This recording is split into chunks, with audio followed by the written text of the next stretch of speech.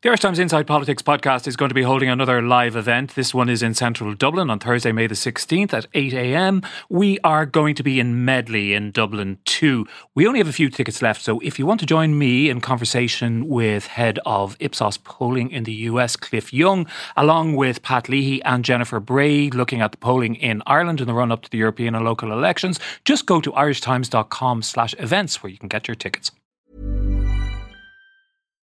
One size fits all seems like a good idea for clothes until you try them on. Same goes for healthcare. That's why United Healthcare offers flexible, budget-friendly coverage for medical, vision, dental, and more. Learn more at uh1.com.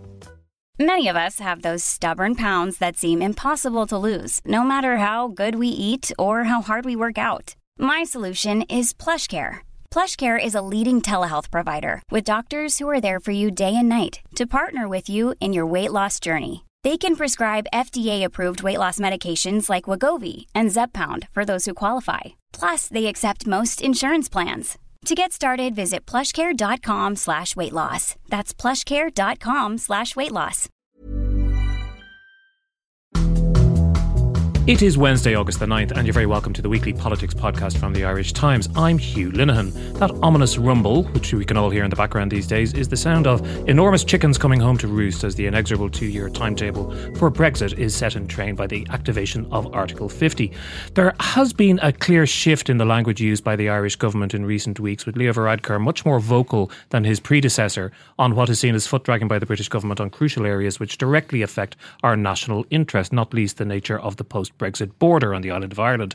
In recent days, we've had the unusual sight of the Fianna Fáil Brexit spokesman Stephen Donnelly berating a Fine Gael Taoiseach for, and I quote, clumsy diplomacy alienating the unionist community. The Irish Times has featured opinion columns from opposing sides of the spectrum from many people in this subject in the last few days, also from the DUP's chief whip at Westminster, Geoffrey Donaldson, and our own Fintan O'Toole. And we're joined by both of them on the line. But first, with me in studio is Fiach Kelly from our political staff, who has a story on the front page of the paper today, Fiach, about what strategy is actually driving Leo Varadkar's recent approach to this subject. Well, one of the considerations behind Leo Varadkar's statements and language in recent weeks, which you said has become much more strident in its tone, if not its content, because government figures maintain its position has not changed, just the language used around it has, is that they rightly see that the circumstances have changed in the UK following the general election, the inconclusive general election, at which Theresa May lost seats for the Conservatives, and the Conservatives had to enter into a confidence supply deal with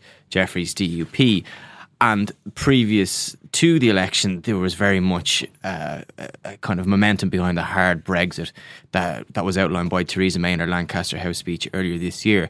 The debate has opened up again in London after the election, with fissures opening within the UK cabinet. We see people like Philip Hammond pushing for a softer Brexit. He's already got agreement for a transition period, probably out to 2022, during which time most of the, I suppose, conditions of EU membership will still apply, although there is some sort of renaming around whether you'd have free movement, what would you call it, but would probably still be free movement in effect. Our government believe that in such a scenario, and where the opinion is also divided in the opposition Labour Party, and you have the business community speaking out as well now, that is perhaps opportune for the Irish government to make clear its concerns, particularly around the border. And they felt that the way to do that, the way to penetrate within London and into the UK media and into the UK political discourse, was to use this type of language. And they judged that a success by the fact that what Leo Varadkar said in the last 2 weeks has got picked up in London. He's now been inserted into the debate somewhat as the next round of negotiations begin later this month between Michel Barnier and David Davis, and we're expecting a number of position papers from the British government in the next week or two. They believe that the time was right for the Irish government to reassert itself in the debate in the UK to try and influence it towards as soft a Brexit as possible. Now, Geoffrey Donaldson, you've been critical of this approach. You were very critical in an opinion column in the Irish Times on Saturday. Does Fiach's explanation of what's going on change your opinion in any way? Well, it ignores, I think, part of at least of the motivation behind this stance by Leo Varadkar, and that's, of course, domestic politics and in the Irish Republic and the prospect of a general election at some stage. And I think the Taoiseach is speaking out partly because there's a domestic agenda and a domestic audience as well. We had a very good meeting with the Taoiseach on Friday. I think we cleared the air on a number of issues. He made clear that he was not promoting the idea of a border in the Irish Sea. That has been taken off the table, and that he wanted to work with us to see how we can ensure that the outcome from Brexit has the least impact in terms of movement of goods and people across the border. Now, clearly we don't know yet what that will look like, because the UK is committed to leaving the customs union, is committed to leaving the single market, but wants to negotiate a new trade agreement with the EU and wants to negotiate a new customs agreement with the EU. Philip Hammond has talked about a transition period. I have to contradict Fiach and say that I don't think that position has yet been agreed conclusively by the government. That's certainly not my understanding in our contacts with the government at Westminster. I think that is part of the ongoing dialogue with Brussels, but it's not a certainty that the UK will seek, and indeed not a certainty that it would obtain an extension, a transition period, because, of course, as Fintan pointed out in his Irish Times article, every single EU member state has a veto over that, and it only takes one member state to stand up and say no. My own preference would be that we don't have a transition, that we get an agreement within the period of the negotiation, and that gives people certainty. Fintan, Jeffrey referred to your column there, which I would say I found quite provocative, really. It hinges on that fact which Jeffrey Donaldson just referred to, which is that if there is some sort of an extension or an interregnum period agreed, that it's subject to unanimous vote, which gives Ireland, you couched it quite colourfully. I mean, I can almost say, a weapon which it doesn't have otherwise. Is that fair? Yes, I mean, that's very much the way I characterise it, and I think it is fair. I mean, Jeffrey quite rightly pointed out that there are domestic politics at play. And I think it's time that the UK in general woke up to the fact that the Republic of Ireland is a sovereign state. It has its own interests. And it is perfectly legitimate for that state to advance those interests. This is a vital national interest as far as the 26 counties is concerned, is the nature of the border. I mean, this is an existential question. It's a really profound question for the long-term future of our state as well as for the island as a whole. And there are domestic politics at play here, which is that if you have a veto, it becomes impossible, and this has to be understood. No Irish government, whether it's Leo Varadkar, Micheál Martin, Gerry Adams, anybody, it doesn't matter who they are, no Irish government can agree to the imposition of a hard border on the island of Ireland. And the odd thing, in a sense, is that the more powerful you are, the more that imperative operates, right? So there were basically three possible scenarios. The first of them was the walk away from the table scenario that was being mooted. The no deal is better than a bad deal. Better than a bad deal, right? I think it finally dawned after 14 months that this is ludicrous and it's not going to happen, because it can't happen, because the planes don't fly, because your nuclear power stations have to close down, because you can't do really basic things that you need to do just in order to survive as a modern economy. It doesn't mean that it's completely off the table, because we're in a situation of such volatility and there's a lunatic fringe which is quite powerful. But for all practical purposes, I think we can rule it out. Secondly, there's the scenario that obviously Jeffrey would like to see, right, which is that a deal is concluded, fully, clean break, all done by March 2019. I think that scenario is increasingly improbable, to put it no more strongly. There is, as yet, and I mean, Jeffrey alluded to this in what he was saying earlier, there's not even agreement in the British cabinet about what it wants. They are still negotiating effectively with themselves. There's an internal Tory party negotiation still going on after 14 months about where they want to go with this. So Philip Hammond came out very explicitly and claimed that the entire cabinet was in support of a transitional period. Jeffrey, who I would think has very, very good contacts, has told us that that's not the case. I mean, this is anarchic. and the idea that an anarchic government, which has no authority and has no internal coherence, is going to be able to negotiate the incredible complexity of Brexit by March 2019. Let me put that to Jeffrey. Isn't really credible. Let me put that to Jeffrey, and specifically that point, as Fintan says, Jeffrey, you as are in a wonderful position to offer us some insight into what the position of the cabinet, whether it's unified or not, is at the moment. I mean, you are supporting this government in power. A lot of people have remarked on the various splits, and a lot of people have also suggested, as Fiach was saying earlier, that the balance of power within the cabinet has shifted more towards Hammond and the soft Brexiteers in recent months. Well, the Prime Minister, I think, is very clear about what she wants from an outcome, and she leads the government. Yes, there are different opinions within the cabinet. That's a healthy thing. We can't expect that after a very detailed debate leading up to the referendum and since then, the people will simply abandon all of their views. There will be healthy debate around the cabinet table. I understand that what has happened is that they're going to talk to the EU negotiators about what implementation of an agreement would look like. And we are talking implementation. We're not talking about a situation after 18 months or 2 years where there is no agreement. And Fintan is right. A no-deal option is, of course, still there. But it's certainly not my preferred outcome, nor is it the UK government's preferred outcome. In terms of a transitional period, that could be a year, it could be 2 years, we don't know. And that is about implementing the practical arrangements that would flow from an agreement, whether that be a customs agreement or a trade agreement with the EU, and putting in place the practical arrangements. And it will take time, I accept that. And it'll take time in terms of what happens with the border in the Irish Republic. So I think that there is a tendency on the part of some elements of the UK media to exaggerate the differences of opinion within the cabinet.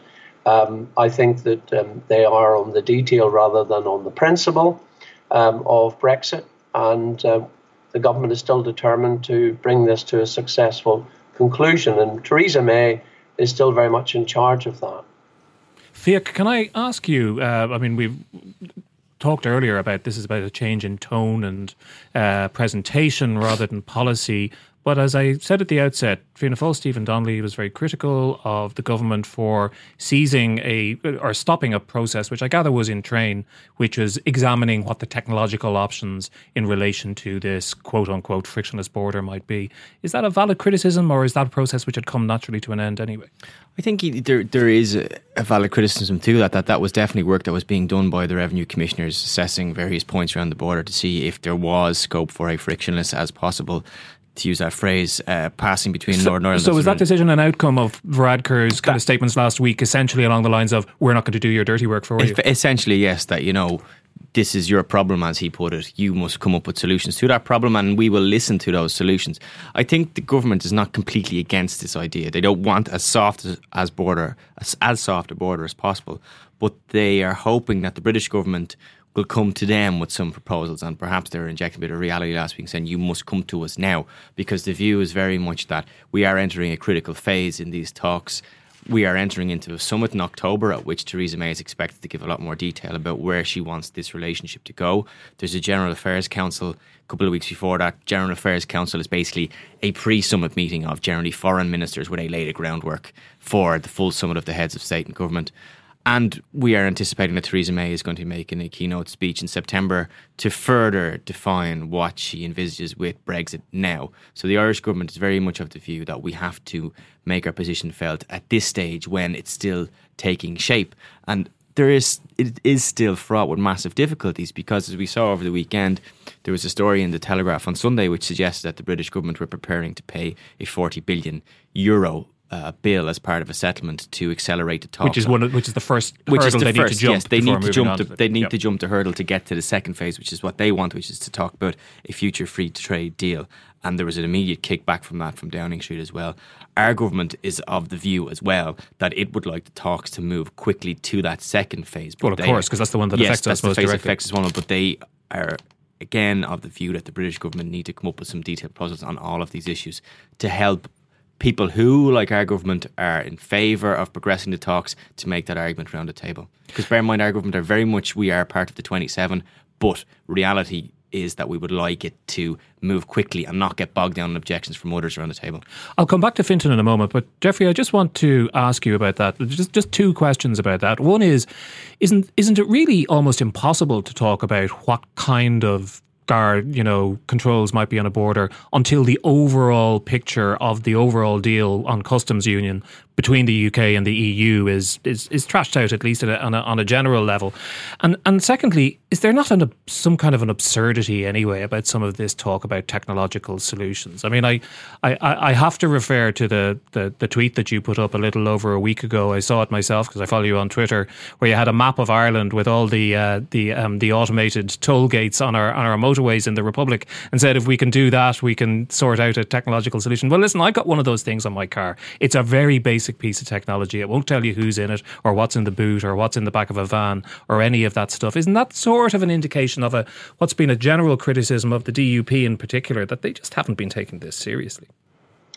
Look, I was merely pointing out that when it comes to the movement of people, there are technological solutions, and they are a lot more complex, believe me, than the toll booth situation. I merely used that as an example of where technology offered a solution. I wasn't suggesting for one moment that the solution is to put toll booths on every cross-border road between Northern Ireland and the Republic. Of course not. I was simply pointing out that technology is rapidly advancing, and it is part of the solution. It's not all of the solution. Of course it's not. Behind technology, you have people. You have people who need to operate it. And therefore, we believe, and I've talked to the UK government about this, they're doing a lot of research on this at the moment. They believe that technology is certainly part of how we will ensure that we get a relatively frictionless border. It won't be entirely frictionless, but it'll be relatively frictionless, or at least that's what we're hoping for. But you're right, we need a legal and political context in which to design the solutions. And so we can't design the solutions at the moment. And, it might be fun for some people to prod the DUP and say, what's your solution? What's your solution? Well, frankly, I can't offer the solution until we've got the political and legal context for it, the agreements, which will determine what happens with customs, what happens with trade. And indeed, the free, the common travel area. Are we going to get to retain the common travel area between our two countries? So these things are important. And until we have those decisions made, of course, we can't design the solution. But I think it's right to say that technology can be part of it. And if it isn't going to be part of it, are we really suggesting we take Ireland back 50 years to people standing in the middle of a road stopping cars? Fintan, in your column yesterday, as I say, you did sort of have this, slightly warlike metaphor of Ireland having a weapon should there be requirement for an unanimous vote in relation to an interregnum period. But what would it use that weapon for? And specifically in relation to this, which is probably the single major issue for Ireland, which is the question of the border and trade and movement between Ireland, North and South. What should it be seeking if it does have increased leverage? Well, so its leverage comes about in two phases. Firstly, and I think crucially, and we're not really focusing on this in the Republic at all, which is that October is the first deadline. There's going to have to be a crucial political decision made by the government of Ireland in October, because October is when the EU and the UK have to agree on whether or not there is sufficient progress, that's of course the term, has been made on the three big issues, money, people and Ireland, in order to allow the actual negotiations on the final status to even begin. And Ireland is in an incredibly powerful position in relation to that, because if the Irish government says there has not been sufficient progress, in our view, then it effectively has a veto, because it becomes impossible for the final status negotiations to even start. So it's in a very powerful position, and it is a very difficult decision to make, which is, if it's vague, if it's just a set of promises about don't worry, the technology will sort it out, then it may well have to become bloody difficult. It may well have to say, I'm sorry, this is not good enough. We need detail. We need a real sense of what your proposals are as to how this border is going to work, not just the border between north and south, but of course also the travel area that Jeffrey mentioned between Ireland and the UK. These are vital national interests. So that's the first phase of it. And we may just have to dig our heels in and say, look, we are stopping the clock until you come back to us with something really very detailed and very sensible. It can't just be saying, look, technology in the future will sort this out. I heard someone on during the week talking about the US-Canada border and that's a model. And of course technology works. I actually was on the US-Canada border about 10 days ago. I mean, it's a border. Of course technology works. Of course regular trucks going back and forward or whatever can be tagged. Of course there are ways of speeding it up. But you need a border post. And you need passports, and you need a whole set of arrangements which are extremely cumbersome and extremely costly for everybody involved. And that's within a customs union. Remember, effectively, they've got NAFTA. So these are really very profound issues for us. The second veto we have is going to be on the final status itself. And again, it's not up to us to decide. How the Brexiteers are going to engineer a situation in which we're happy. They have to factor in, and this is why I think, maybe I'm in a minority on this, but I think Leo Varadkar was quite right to actually use pretty strong language in relation to this, because they need to wake up to the fact that they need to convince the Irish government, which has an absolute veto over the final status of all of this, that they have come up with something that we can live with. And remember, Jeffrey mentioned in his first contribution that this is also a domestic political issue in the Republic of Ireland. It is, quite rightly. No Irish government will be able to survive if it agrees to a set of arrangements on the islands of Ireland that are obviously damaging to the interests of the Irish people. I mean, it's as simple as that. And he's also quite right then to say, look, it's up to you guys to convince us. We don't have to convince you to be nice to us.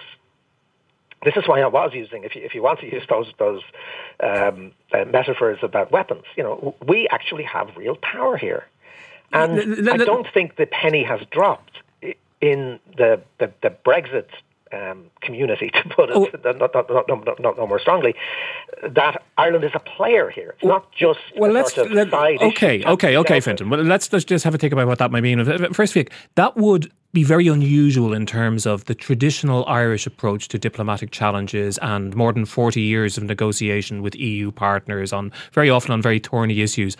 The Irish approach has always been has avoided confrontation and avoided aggression and has been based upon building alliances and has been very effective for that. I mean, I can't think of a situation, maybe you can, when Ireland has adopted as aggressive a posture as Fintan is suggesting. We've been pretty aggressive in defending the interests of Apple against the European Commission. True. Okay, fair point.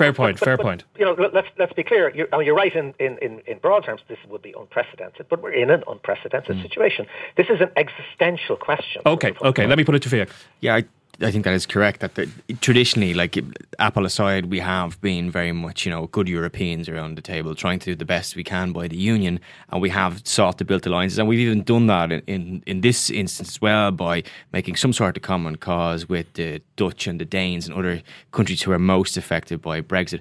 But it would be a huge step change to use a veto at the European Council. Like the last one I remember it comes to mind was David Cameron a couple of years ago when he was preparing the ground for the Brexit referendum. But I think what both Jeffrey said at the start about this being partly for domestic consumption and what Fintan says there are correct as well. Let's not be entirely, give Varadkar the total benefit of the doubt. This is all for the national interest.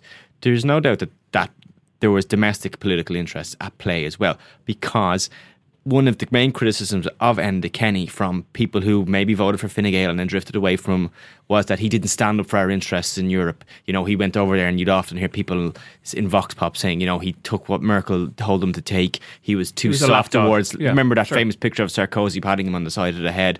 And there's no doubt but Varadkar and his people are aware of that. And they're also aware of the fact that one of the main I suppose, shortcomings that they have come across in research carried out when he was running for leadership, when he's preparing a run, and probably since he's got into office, is that the question of him as a leader was one that the public weren't entirely convinced by.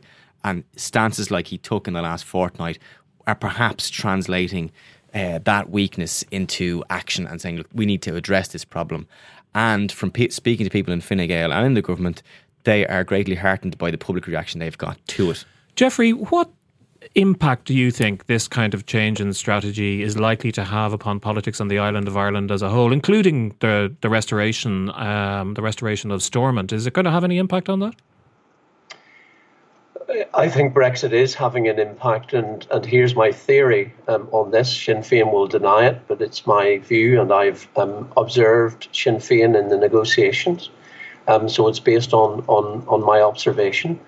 I don't think they want to be in a government in Belfast for as long as Brexit is under negotiation, for this reason, that if Sinn Féin are in a government in Stormont, they are aligned to the British negotiating position because they get drawn into the Joint Ministerial Council meetings in London, where they've got to give their opinion on the British government's negotiating stance and its impact on the regions and countries of the UK. And that's a problem for Gerry Adams because he has big electoral ambitions at the next Irish general election. He wants Sinn Féin to be the kingmaker in Dublin, and therefore anything that prejudices Sinn Féin's position in Dublin is a threat to his electoral strategy. And therefore, I do not believe Sinn Féin want to be in a government in Northern Ireland until Brexit is sorted out, because it could undermine their electoral ambitions in the south. Now, Sinn Féin will deny that, but that's how we see it. Fia, from your point of view, looking at it from the Dublin political perspective, do you think... I would actually take the opposite view. I think that if they don't go into government in Stormont, they are not going to go into government in Dublin, and they are gagging to get into government in Dublin, and they will not be taken seriously by the southern electorate or by the southern political parties if they are not willing to make Stormont work. So from that point of view, I think that it serves their electoral and governmental ambitions in Dublin to go back into the power sharing arrangement in Stormont. That's a very different interpretation. Fintan, I bring you in on this. I mean, one of the things that strikes me about this, reading various people, including, people like Noel Whelan on our pages and many others, is that Brexit is such a huge thing that it's throwing traditional notions of where people stand on the political spectrum, particularly when it comes to issues of sovereignty and nationalism, up in the air, and they're all causing them all to fall down in very unusual places. Yeah, like if we stand back from it a moment, one of the reasons why Brexit is a disaster and is an extraordinary piece of political recklessness is that it completely ignored the very, very painstaking work that has gone into constructing a peace process and constructing a set of institutions that could stabilise Northern Ireland and could stabilise the island of Ireland as a whole and could stabilise relations between Ireland and the UK. It completely ignored that. We all know that the degree to which Northern Ireland or Ireland were discussed at all during the Brexit referendum campaign was utterly minimal. And we know that 15 months nearly will have elapsed before the British government even comes up with a position paper on Ireland. We were promised it by the end of the month. That's the degree of priority that they have attached to something that is a really very fundamental question for all of us on this island, but one would also have thought should be a fundamental question for people on the island of Britain. After all, as we know, these histories have been so hugely intertwined for so long. And so we're left with a situation where all of that has been upended by Brexit. Brexit has, and again, in my view, it is insane for unionists in particular to have supported Brexit because it has created a fundamental instability in the United Kingdom. It has already led to a crisis of authority in the UK. And it has given a whole new momentum to the idea of a united Ireland. I mean, those of us who for years have been saying, look, forget about a united Ireland for the moment, leave it. It's a divisive, bitter issue which is not worth contesting. Let's concentrate on trying to unite people. Let's concentrate on trying to stabilise things. We've been left in a situation where we can no longer ignore these questions. One of the things that I think people have to just take as an extraordinary development is that the European Union, in its negotiating brief for Brexit, has explicitly stated that Brexit for Northern Ireland is not like Brexit for the rest of the UK. It's not a one-way process. That Northern Ireland can rejoin the European Union at any point if there's a united Ireland. You may think that's a good idea. You may think it's a terrible idea. It is a fact. And it's a fact which changes the dynamic around some of these very basic existential questions about the future of Northern Ireland, the future of the Union, the future of a united Ireland. My view is we would have been much better off for all of those issues to be off the table for 10 or 15 years. That's what the Belfast Agreement was actually trying to achieve, which was to come up with something that people could live with without having to tackle those enormous existential questions, because we know that those questions are ones on which there is fundamental and almost absolute division. So it's put all of this sort of stuff back on the table. You have Fine Gael, putting a United Ireland Party, its old tag back onto its website. We have, a kind of nationalist discourse which has been started up again over the whole thing. And if you get the existence of a border, which is inevitable. I mean, for all the technological miracles that Jeffrey thinks are going to happen, there's going to be a physical border, and it's going to create enormous resentment. It's going to reopen so many of these questions again.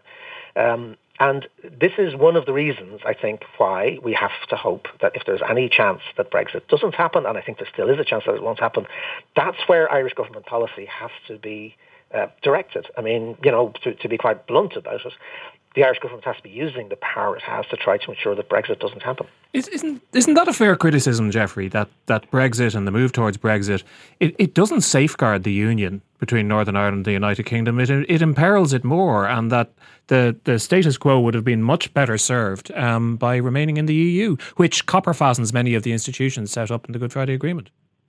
I fundamentally disagree with Fintan's assessment, and my party having secured its highest ever vote, I don't think Fintan is too worried about your warning that we're going to shrivel away. The DUP is on the rise. We've got more MPs at Westminster than we've ever had. So the idea that Brexit has been bad for my party or unionism doesn't bear out. We've got, for the first time in a generation, real influence at Westminster, and we will use it wisely. Fintan can't, on the one hand, argue that Brexit is a disaster and the Irish government must work to stop it, and then on the other hand say, but we'll exercise a veto if the UK wants a transition period. I mean, those two things are totally contradictory. Of course Ireland wants the UK to stay within the EU. I understand that. I understand why Fintan is so passionate about it. But I don't believe him. I believe that it is in the interest of the UK. I'm a parliamentarian. I've been involved in politics for over 30 years, a member of Parliament for 20 years, and I've watched the indignity of countries being told by the European Central Bank how to run their fiscal policies. I've seen countries had to be bailed out, and I think the UK is right to get out, and get out now, because I think, unlike Fintan, who seems to think the EU is going to be a bed of roses, I believe the EU is a political experiment that's going to come crashing down in the future. I think economically, Greece, Cyprus, other countries are going to really struggle to keep up with the Germans. Germany will thrive under the EU, that's for sure. France will try to play catch up. But look at what's happening politically across the EU, the hardening of attitudes. Even in Italy, many people saying, what is the benefit of the EU for us? We're on the cusp of economic collapse. So, the idea that the EU is a bed of roses, that everything is fine, that it's every country in the EU is benefiting from membership, and that the UK is mad to leave. Well, look, history will judge us, and I'm quite happy, Fintan, to be judged by history as to whether this was right or wrong. But I think that the EU is in serious trouble. They're papering over the cracks. And I think that those cracks will open further when the UK leaves. We may not be the last country to leave the European Union. But look, Ireland, the Republic of Ireland, if it wants to take the view, we're not going to help design proposals to address the border. We're going to sit back. We're going to hope against hope that the UK stays within the European Union. I just think that is not the right approach to take. The UK is leaving the European Union. That's a fact. That's going to happen. And the Ireland needs to engage with this, not sit back. And we want to sit down with Dublin and look at what solutions might, how they might be developed. And we want Dublin to be involved in that. You know, a border has two sides to it. And the idea that we don't have a border at the moment, I would remind Fintan that when you cross the border, it's a different currency here. That was Dublin's decision, not ours, to leave the sterling zone. When you cross the border, there's a different fiscal regime. There are different financial arrangements. We have different tax levels. There is a border already. There is an economic border. That is a reality. This myth that's being put forward by some people that the border doesn't exist at the moment is a nonsense. And we need to challenge that. The border will change as a result of Brexit, but we can manage the change if we work together. But if Dublin decides that its view is we're going to sit back, it's up to London to fix this, it's up to London to sort this out, I just don't think that is in Dublin's interest. I don't think it's in the national interest of the Irish Republic, because the Irish Republic does a lot of trade with the UK, €1 billion worth of goods and services every single week with the UK. The UK is a very important market.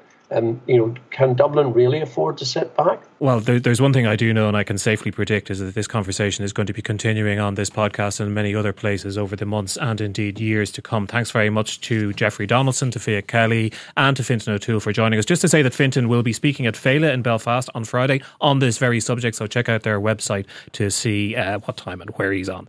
And that's it for this edition of Inside Politics. Remember, you can find us on irishtimes.com/podcast, or you can subscribe via iTunes or whatever your preferred podcast provider is. And if you're already a subscriber, as always, we would be very, very grateful if you take a moment to share or recommend the podcast, as it helps to get it out to a broader audience. Thanks to our producer, Declan Conlon, and engineer, JJ Vernon. Remember, you can mail me at hlinehan@irishtimes.com, or you can find me on Twitter. But until the next time, goodbye, and thanks very much indeed for listening.